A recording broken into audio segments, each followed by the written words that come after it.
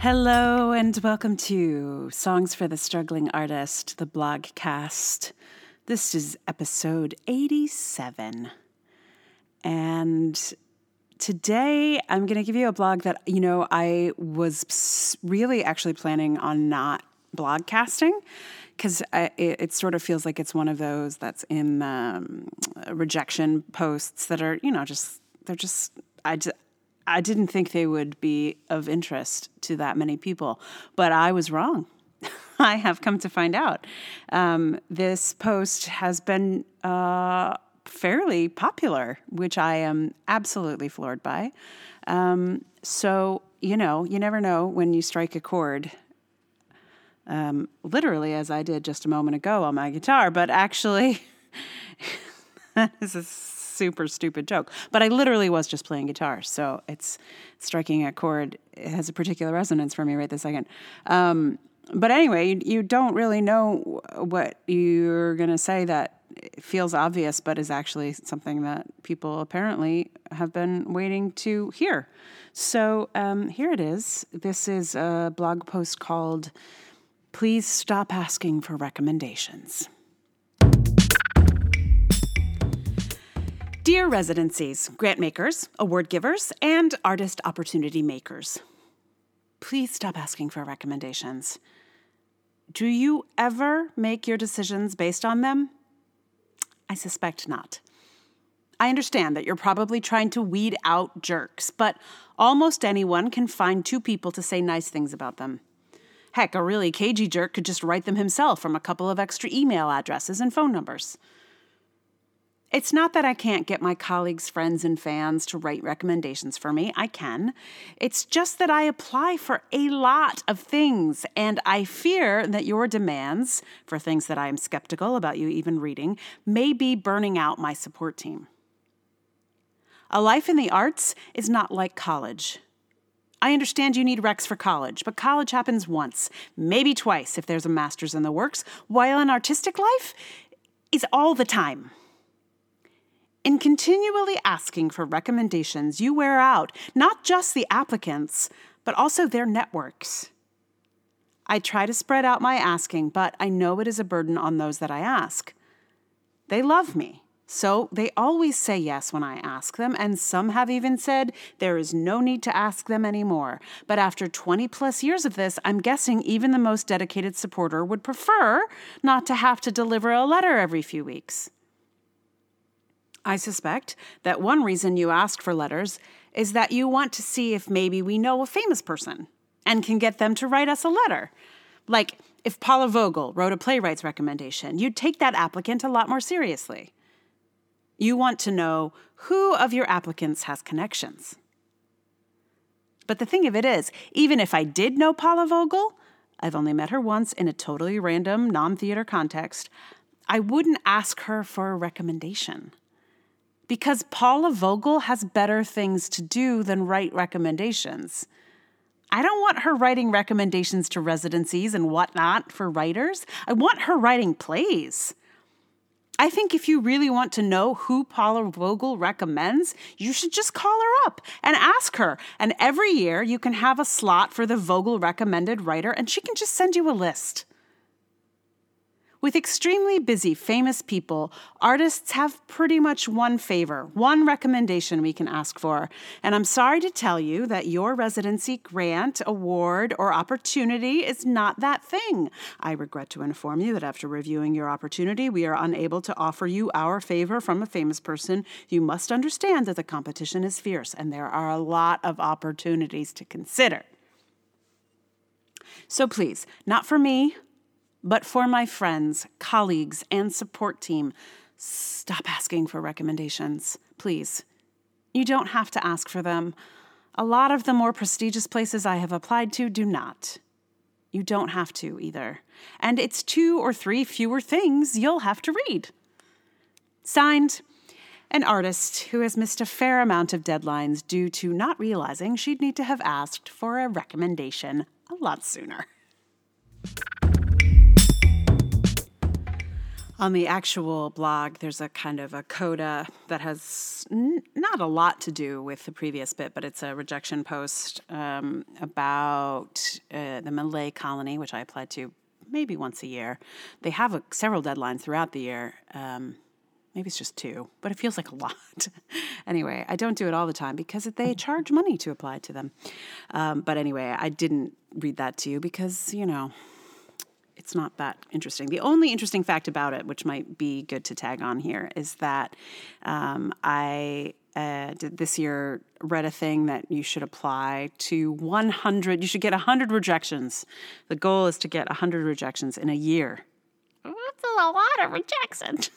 I started keeping track of rejections. I'm going to say 3 or 4 years ago. 3 years ago. I think it was 3 years ago. So basically I have an Excel document where I list what I applied to and what I get rejected for.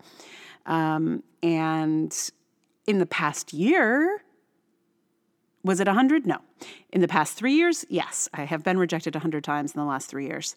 But this is a new kind of goal.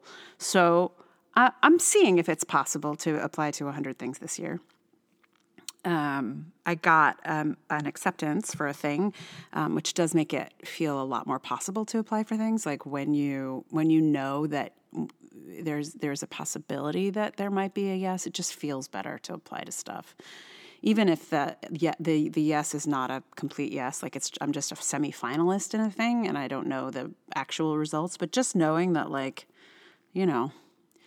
somebody doesn't think I'm an idiot. I mean, I know lots of people don't think I'm an idiot. Thank you very much, everyone. But anyway, it just is. It gives me a little extra fuel and fire to actually get to that 100 rejection list this year. I don't know if it's going to happen. I will let you know.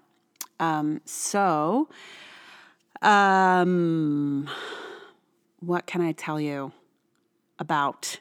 I started listening to a new podcast called Caught, which is about juvenile sort of what happens to youth who get into trouble, and like in juvenile detention homes and sort of what happens when you kind of fall through the cracks of the system. It's really interesting. It just started. I think there's only 3 episodes so far, but it's an interesting one. Not necessarily related to what I'm talking about here today, but I was just listening to it, so I thought I'd share it with you. And for today's song, it's The Letter. Because this is about letters, I learned The Letter by the Box Tops and Joe Cocker. This is so there's a lot of minorness in the chordage of this song. So I just leaned into it, and I feel like the beginning of the song reminds me of I wish I could remember exactly the movies, but maybe like a Jim Jarmusch, like Sam Shepard kind of something. I found that I really liked. There's an amp sound in GarageBand, which is what I record on. That's called Dublin Delay, but somehow it really, even though it's got an Irish name, it makes me think of very kind of like American West feeling. Maybe, I don't know. There must be some movie I'm thinking of. But anyway, so that's what that is. This is me messing around with a delay and the minorness of the chord in the letter.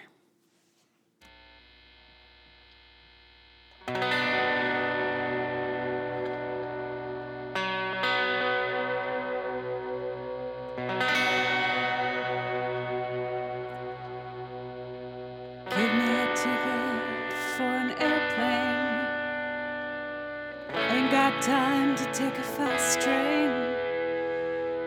Lonely days are gone. I'm going home. My baby wrote me a letter.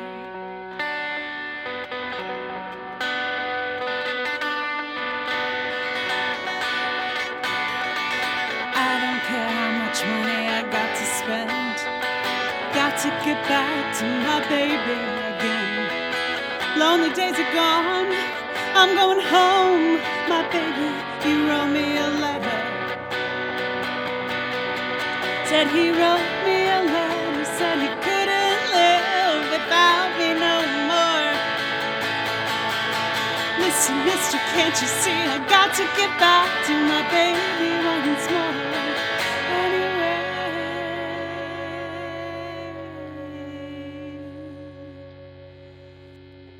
just give me a ticket for an airplane. Ain't got time to take a fast train. Lonely days are gone. I'm going home. My baby, he wrote me a letter.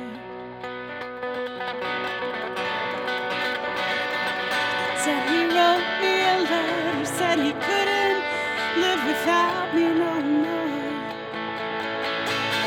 Listen, mister, can't you see I got to get back to my baby once more. Anyway,